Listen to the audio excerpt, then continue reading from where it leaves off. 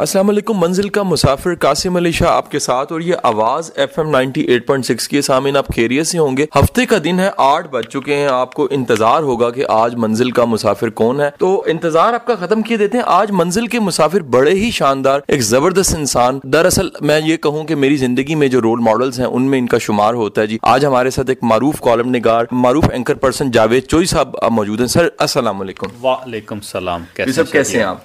शाह जी, आप कैसे हैं? आप ठीक है? मैं बिल्कुल फर्स्ट क्लास। आपकी बहुत बहुत मेहरबानी कि आपने टाइम निकाला और हमें हमारे सुनने वालों को जो है वो आपके ख्यालात जो उनसे वो मुस्तफीद हो पाएंगे। जी, आपकी बहुत मेहरबानी शाह साहब। अच्छा चौधरी साहब, मैं सबसे पहला जो सवाल करूंगा कि वो जावेद चौधरी जो कभी कहानियां पढ़ता था, लिटरेचर का उसको पढ़ने को शौक था और ऐसा कोई सिलेक्शन नहीं थी। आज आपके जो लिखे हुए कॉलम्स हैं, हजारों लाखों लोग उन्हें पढ़ते हैं और वो रिकॉर्ड के तौर पे संभाले जाते हैं। ये सारा सफ़र अगर एक जुमले में, आप ये 2 जुमलों में हमें बताना चाहें, वो कौन सी चीज़ थी जिसने वो कहानियां पढ़ने वाले को आज इतना पढ़ने वाला इंसान बना दिया? बेसिकली ये कि मैं रुका नहीं किसी जगह पे, मैं मेरा सफ़र मुसलसल जारी रहा। जैसे आपने अपने तारफ़ में भी बताया कि आप भी सफ़र में हैं, तो ये एक बेसिकली सफ़र है और उस सफ़र में मैं चलता जा रहा हूँ और उसमें हर किस्म की नई मंजिल आती है और वो मंजिल अपने साथ नई चीज़ें भी लेकर आती है और आप उन नई चीज़ों से सीखते भी हैं। बाकी लिखना ज़ाहिर है एक टेक्निकल सा काम है और अल्लाह ताला अगर करम करे इंसान पे तो वो टेक्निक को समझ आता है। मैं उस टेक्निक के मुताबिक लिख रहा हूँ। अच्छा लिखने के लिए ज़रूरी होता है कि आप राइटर बन के ना लिखें, आप रीडर बन कर लिखें। जब भी आप रीडर बन कर लिखेंगे तो आप अच्छा लिखेंगे, और जब आप राइटर बन कर लिखेंगे तो आप बहुत बुरा लिखेंगे। मैं जब भी लिखता हूँ तो ये सोच के लिखता हूँ कि मैं रीडर हूँ, मैं राइटर नहीं हूँ। तो फिर वो एक जो रीडर की जो सोच है, जो रीडर की आंख है, जो रीडर का दिमाग है, जो रीडर की ज़रूरियात हैं, वो फिर मुझे कैप्चर कर लेती हैं और उसके बाद फिर मैं वैसी तहरीर लिखता हूँ जिसकी लोगों को ज़रूरत होती है। बहुत आला। तो ये सब एक कहा जाता है कि पहले जो चीज़ समझी होती है उसको समझाना आसान होता है, तो आप इस बारे में क्या कहेंगे? वो बेशुमार आइडियाज़, बेशुमार आपके हज़ारों माशाल्लाह कॉलम्स हैं और उसमें लाइफ स्किल्स के हवाले से बड़े कॉलम्स हैं, तो वो आइडियाज़ अगर आप किताब के अलावा वो कौन से सोर्स हैं जिनसे आपने समझा और फिर आज आप समझा रहे हैं? इंसान की 5 हिस्से होती हैं और एक छठी हिस्स जिसको हम छठी हिस्स भी कहते हैं, 6th सेंस होती है। जब तक इंसान इन 5 हिस्सों को इस्तेमाल ना करे और छठी हिस्स को भी 6th सेंस यानी 6 के 6 हिस्से को इस्तेमाल ना करे जब तक इंसान, उस वक्त तक वो एक बेहतर रिसीवर नहीं बन सकता। ये सारी जो हिस्से हैं हमारी, जो सेंसेस हैं, ये बेसिकली रिसीवर्स हैं। और मसलन हम कानों से कुछ रिसीव कर रहे होते हैं, कुछ हम टेस्ट के साथ रिसीव कर रहे होते हैं, कुछ स्मेल करके रिसीव कर रहे होते हैं, इसी तरह कुछ किसी को छू कर हम रिसीव कर रहे होते हैं, बोलकर हम, ये इटसेल्फ एक रिसीविंग का एलिमेंट है ये। इसी तरह हमारी रूह, जिसको मैं 6th सेंस कहता हूँ, मेरा ख्याल ये है कि 6th सेंस हमारी रूह है, वो भी बहुत कुछ महसूस कर रही होती है। तो ये सारी बेसिकली सेंसेस रिसीवर्स हैं और रिसीवर्स का काम होता है कि वो जो कायनात में बिखरी हुई चीज़ें हैं उनको रिसीव करे और फिर उसका एक मैसेज बना के उसको एक मैसेज को फिर लोगों तक ट्रांसमिट करे। तो आप जब तक इन सारी सेंसेस को इस्तेमाल नहीं करेंगे आप एक अच्छे रिसीवर नहीं बन सकते, और अगर आप अच्छे रिसीवर नहीं बन सकते तो आप अच्छे ट्रांसमीटर भी नहीं बन सकते, आप चीज़ों को ट्रांसमिट भी नहीं कर सकते। मैं अल्हम्दुलिल्लाह अपनी सारी सेंसेस को इस्तेमाल करता हूँ। तो आँख एक सेंस है जिससे आप पढ़ते हैं, और अगर आप सिर्फ पढ़ के, अगर आप सिर्फ उस तक महदूद रहेंगे और बाकी सेंसेस इस्तेमाल नहीं करेंगे तो फिर आपकी जो ऑब्जर्वेशन है वो इतनी मजबूत, इतनी स्ट्रांग नहीं हो सकती। तो ज़रूरत इस चीज़ की है कि आप अपनी सारी सेंसेस को इस्तेमाल करें। आप कभी जो आपकी छत पर बरसती हुई बारिश है उसकी टिप टिप को महसूस करें। आप किसी एक जगह से कोई शख्स उठ कर गया है तो जब आप अपने हाथ लगा के उस शख्स की गरमाइश को महसूस करें। आप किसी ने कप रखा है तो उस कप के अंदर उसकी एक हीट होती है उस इंसान की जो वो छोड़ के चला जाता है, आप उसको महसूस करें। इसी तरह आप अपनी आँखों को देखें कि उन रंगों को देखें कि जहाँ तक आम आँख नहीं जाती, या आँख उन डिटेल्स में जाकर नई चीज़ों को देखती है, आप उन चीज़ों को देखें तो उससे आप बहुत कुछ सीखते हैं। मेरी अगर लाइफ को अगर आप अगर उसका मुख्तसर सा खाका बनाना चाहें या मुख्तसर तरीके से समझना चाहें तो मैं पढ़ता हूँ, इसमें कोई शक नहीं कि पढ़ने का मुझे शौक़ है, लेकिन उससे ज़्यादा शौक़ मुझे ट्रैवल का है। तो मैं ये समझता हूँ travel is the best university of the world, कि आप सफ़र करें उससे आप बहुत कुछ सीखते हैं। तो मैंने जो कुछ सीखा उसमें ज़्यादातर चीज़ों का जो कंट्रीब्यूशन है वो मेरे ट्रैवल्स का है। मैंने बाहर जाके जो सोसाइटीज़ को, जो लोगों को, मुख्तलिफ तबके हैं, तबकात को जो देखा तो उससे मैंने बहुत कुछ सीखा और वो ट्रांसफॉर्म होता है, वो ट्रांसमिट होता है मेरे कॉलम्स में। अच्छा ये सब एक बिल्कुल हट के मैं सवाल करके फिर वापस उसी पैटर्न पे आऊँगा। हमारे यहाँ पढ़ाने वाले इदारे, यूनिवर्सिटी, कॉलेज, प्रोफेसर बहुत से मौजूद हैं जिन्होंने किताबें रटी हुई हैं, पढ़ा रहे हैं, लेकिन बच्चा इंस्पायर नहीं होता। क्या वजह है कि एक जो दानिश्वर है, आप हैं, बेशुमार लोग जो काम कर रहे हैं डेवलपमेंट पे, सोसाइटी को बदलने की कोशिश कर रहे हैं, जो पुश कर रहे हैं कि तब्दीली आनी चाहिए, वो क्लिक करते हैं, तो क्लिक करने की बुनियादी वजह क्या है? पहली बात तो ये कि जो उस्ताद पढ़ाता है वो किताब पढ़ा रहा है, वो एक टेक्स्ट बुक है जो उसके पास आई और उसने उस टेक्स्ट बुक को लोगों को बताना शुरू कर दिया, पढ़ाना शुरू कर दिया। वो एक बेजान सी चीज़ है जिसके अंदर कोई ज़िंदगी नहीं है।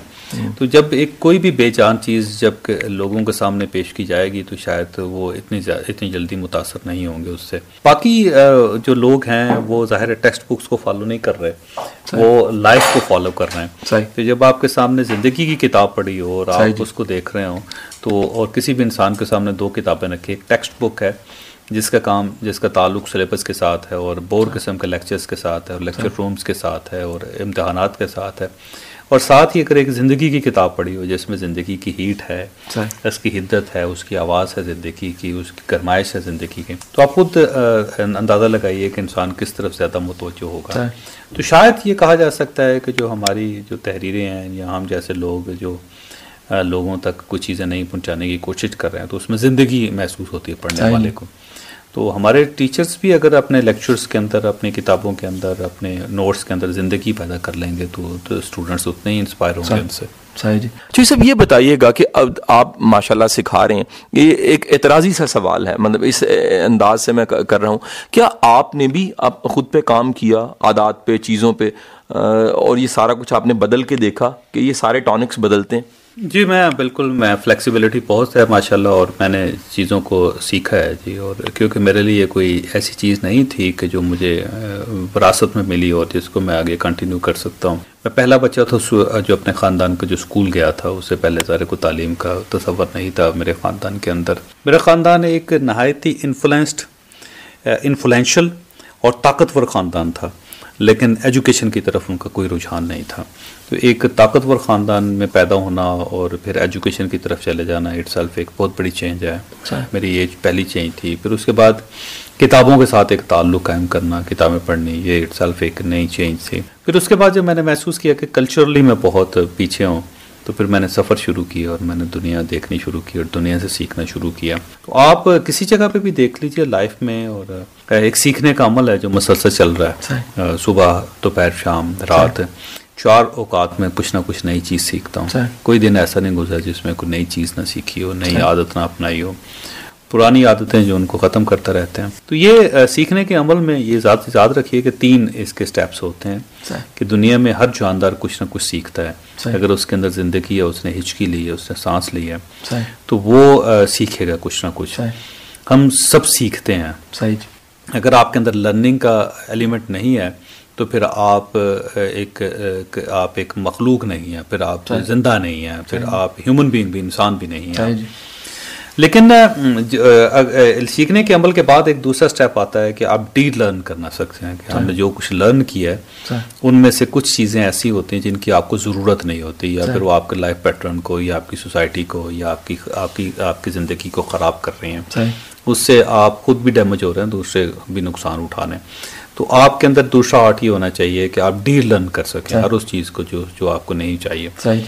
और अगर आप ये कर लेते हैं तो बड़ी बात। और इसके बाद तीसरा स्टेप ये होता है कि आप रीलर्न करें, कि आपके अंदर एबिलिटी हो कि आप चीज़ें ऐसी रीलर्न करें जिनकी आपको ज़रूरत है। तो 3 स्टेप्स हैं। लर्निंग है जो हर इंसान के अंदर कॉमन होती है। डी लर्न है जिसके लिए ज़ाहिर बड़ी जद्दोजहद की ज़रूरत होती है। आपको सबसे पहले खुद को और उन चीज़ों को समझना होता है कि जिनको आपने डी लर्न करना है, जो आपको ख़राब कर रही हैं। और उसके बाद तीसरा स्टेप होता है री लर्न करना। तो एक प्रोसेस है और अल्हम्दुलिल्लाह अल्लाह का बड़ा करम है कि मैं इन तीनों चीज़ों को अपनी ज़िंदगी का मैंने हिस्सा बनाया। मैं लर्न करता हूँ, फिर जो गलत चीज़ें आ जाए उनको डी लर्न करता हूँ, और फिर री लर्निंग का एक प्रोसेस है जिसमें गुजरता रहता हूँ। जो सब बंदा ज़िंदगी के मुख्तलिफ वाक़यात शेड्स में ज़िंदगी के उन वाक़यात को मानी देने के लिए मूवीज़ की और चीज़ों की वो जो पढ़ी होती हैं, देखी होती हैं, उनकी हेल्प लेता है। तो मूवीज़ जो उनसी हैं वो कारआमद रही इस हवाले से, मानी देने के हवाले से? ज़िंदगी में से एक आपको, अगर आप लाइफ को बदलना चाहते हैं या अपनी लाइफ को ज़्यादा इंजॉय करना चाहते हैं या अच्छी ज़िंदगी गुजारना चाहते हैं, तो 3 चीज़ें बहुत मेरा ख्याल है अहम हैं, जो अगर आप 3 आदतें, अगर उनको आदतें अपना लें आप इन, तो उससे आप बहुत कुछ अपनी ज़िंदगी में तब्दील कर सकते हैं। एक, किताबें पढ़ें, ये इल्म है बेसिकली, और किताब इतनी बड़ी चीज़ है कि जब अल्लाह ताला ने अपने इजहार का फ़ैसला किया, उसने फ़ैसला किया कि मैंने इंसान तक पहुंचना है, अपना पैगाम पहुंचाना है, तो किताब की मदद ली अल्लाह ताला ने, किताब को उसने सहारा बनाया, या किताब को अपना ज़रिया बनाया, इतनी बड़ी चीज़ है। और लिहाजा किताब बड़ी इंपॉर्टेंट है। अगर आपकी लाइफ में किताब है तो आप ये समझें कि आपकी ज़िंदगी में बहुत सी चीज़ें बदल सकती हैं।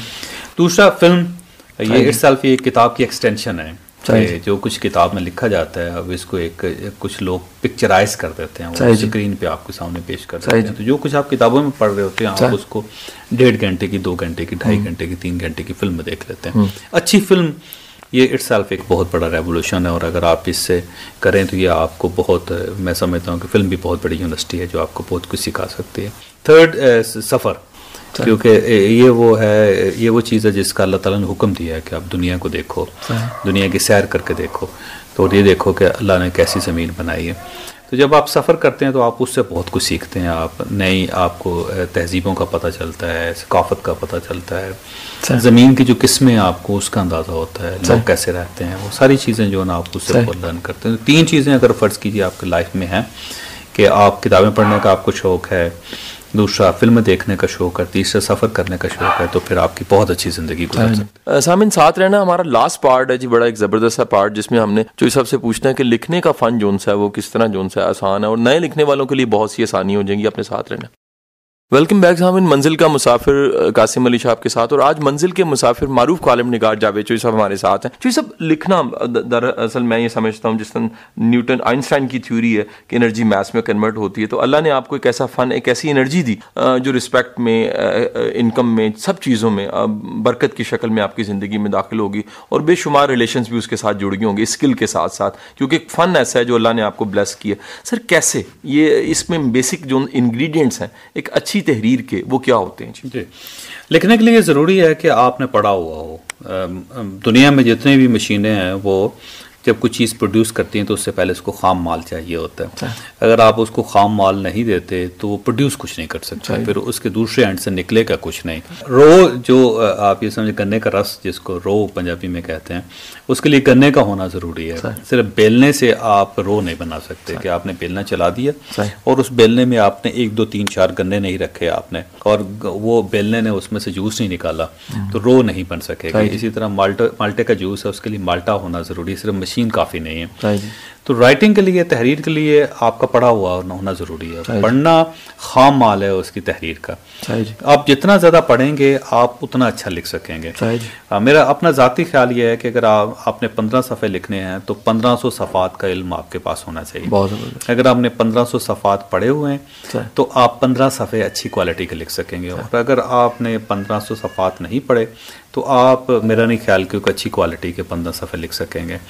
बहुत बड़े राइटर्स जो उनकी तहरीरें मुख्तसर होती हैं, क्योंकि उसकी बड़ी सिंपल सी वजह है कि जब आपने बहुत पढ़ा हो और आपने इल्म को सीखा हो तो फिर आपको कहने के लिए बहुत ज़्यादा अल्फाज की ज़रूरत नहीं होती, फिर लफ्ज़ कम हो जाते हैं। बहुत खूबसूरत, कम लफ्ज़ों में आप बहुत कुछ बयान कर सकते हैं। तो ज़्यादातर लोगों का ख्याल ये होता है कि अच्छा फ़िक्रा अगर आपको आता है, ज़ुबान के ऊपर गिरफ्त है, तो आप बहुत कुछ कह सकते हैं। ये ज़रूरी नहीं है। मैं 80 लफ्ज़ हैं मेरे पास, सिर्फ मैं 80 लफ्ज़ों से इतने अरसे से कॉलम लिख रहा हूँ, तो सिर्फ 80 अल्फाज ही इस्तेमाल करता हूँ उसको। तो आपको अगर आपने लिखना चाहें तो उसके लिए कम अल्फाज में आप ज़्यादा बेहतर बात कर सकते हैं, और थोड़े वोकैबुलरी में बहुत बड़ी बातें कर सकते हैं।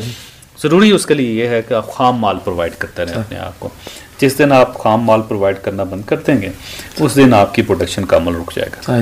ये सब इसमें एक सवाल ये आता है कि बहुत से लिखने की तरफ आना चाहते हैं, इंस्पायरेशन होती है, वो एंकर बनना चाहते हैं तो कुछ एंकर्स को देखते हैं, वो लिखने की तरफ आते हैं तो वो ऑलरेडी जो कॉलमिस्ट हैं उनको देखते हैं, अब वो ज़माना इब्न सफ़ी वाला चला गया, आज की इंस्पायरेशन कॉलम्स हैं, वो तहरीरें हैं जो आपकी आ रही हैं। इंस्पायरेशन बहुत से लोग मसलन वो नए लिखने वाले जो लिखना चाहते हैं मेरे पास आते हैं, वही कहते हैं जी मैं राइटर बन सकता हूँ, या वो तहरीर लेके आते हैं कि जी मेरी तहरीर देखें कि कैसी है। तो मैं तहरीर एक साइड पर रख के मैं उससे पूछता हूँ बेटे आजकल आप कौन सी क्लास पर कौन सी किताब पढ़ रहे हो। अच्छा, तो वो किताब अगर ज़्यादातर लोगों का तो कुछ नहीं पढ़ रहे होते, अगर कोई बता रहा हो तो वो पुरानी किताब बताता है। मैं उसे कहता हूँ यार बेटा इस किताब को आए हुए 20 साल हो गए 20 साल के बाद तो इल्म बहुत आगे निकल गया, बहुत किताबें।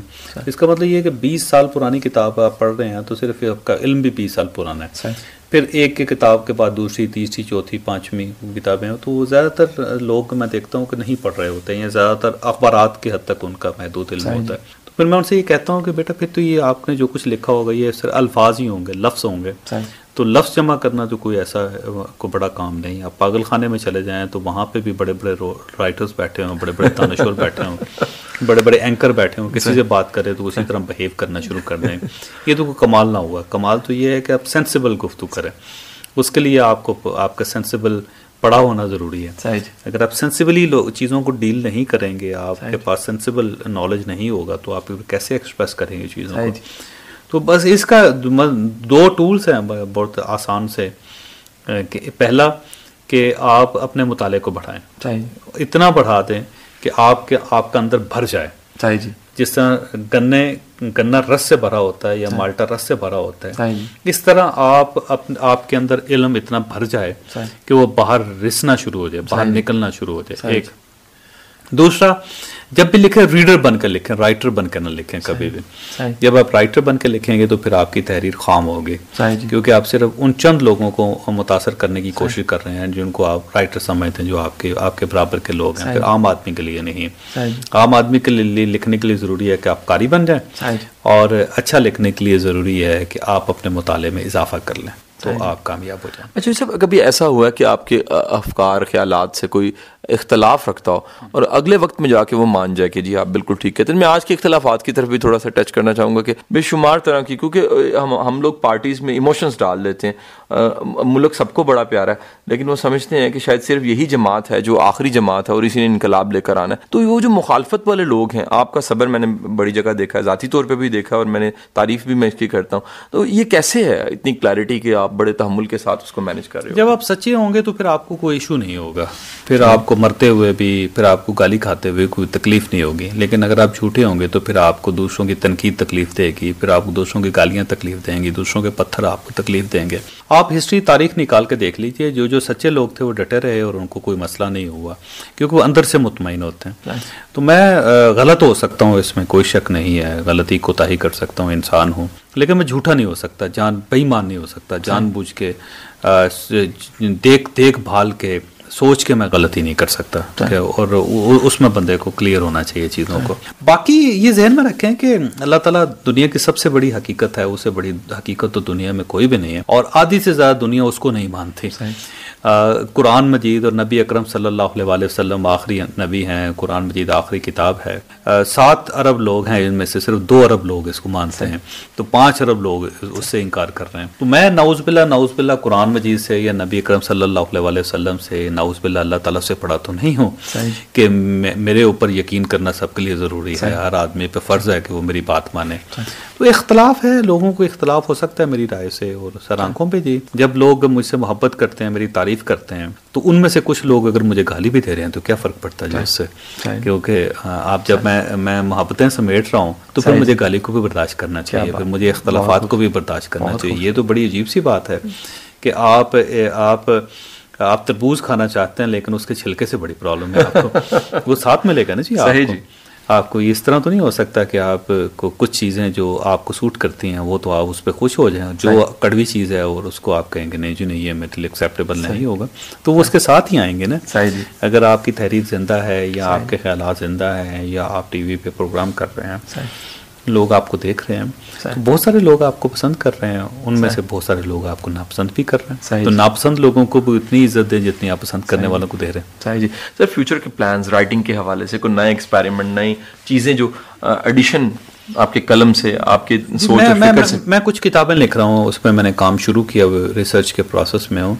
एक किताब मैं तरतीब दे रहा हूँ और उस पर खासी हद तक रिसर्च भी की है, कुछ 41 सफ़े भी लिखे हैं कि 80 साल की उम्र तक आप एक भरपूर कामयाब ज़िंदगी कैसे गुजार सकते हैं। तो एक बेसिकली मैनेजमेंट की किताब है कि आप जैसे भी हैं, सेल्फ मेड हैं, आप कामयाब हैं, लेकिन 80 साल की उम्र तक वर्किंग पोजीशन में कि आप अपने दफ्तर जाएं, आप लोगों को डील करें, आप अपने काम पे तवज्जो दें, सेहत भी आपकी अच्छी हो, तो कैसे कर सकते हैं। वो मैंने लोग सेलेक्ट किए हैं पाकिस्तान में जो बड़े मारूफ लोग हैं, उनकी ज़िंदगी की शब व रोज़ पे वो चीज़ें निकाल के, तो मैं जैसे आप ये समझे वेस्ट में किताबें लिखी जाती हैं रिसर्च बेस्ड, तो एक रिसर्च बेस्ड किताब है। तो इस टाइप की किताबें कुछ मेरा लिखने का शौक़ है जी मुझे। मेरा दिल है कि अल्लाह ताला अगर उम्र दे और एनर्जी दे तो मैं ऐसी किताबें लिखूं जिससे लोगों को कुछ फ़ायदा हो। सही जी।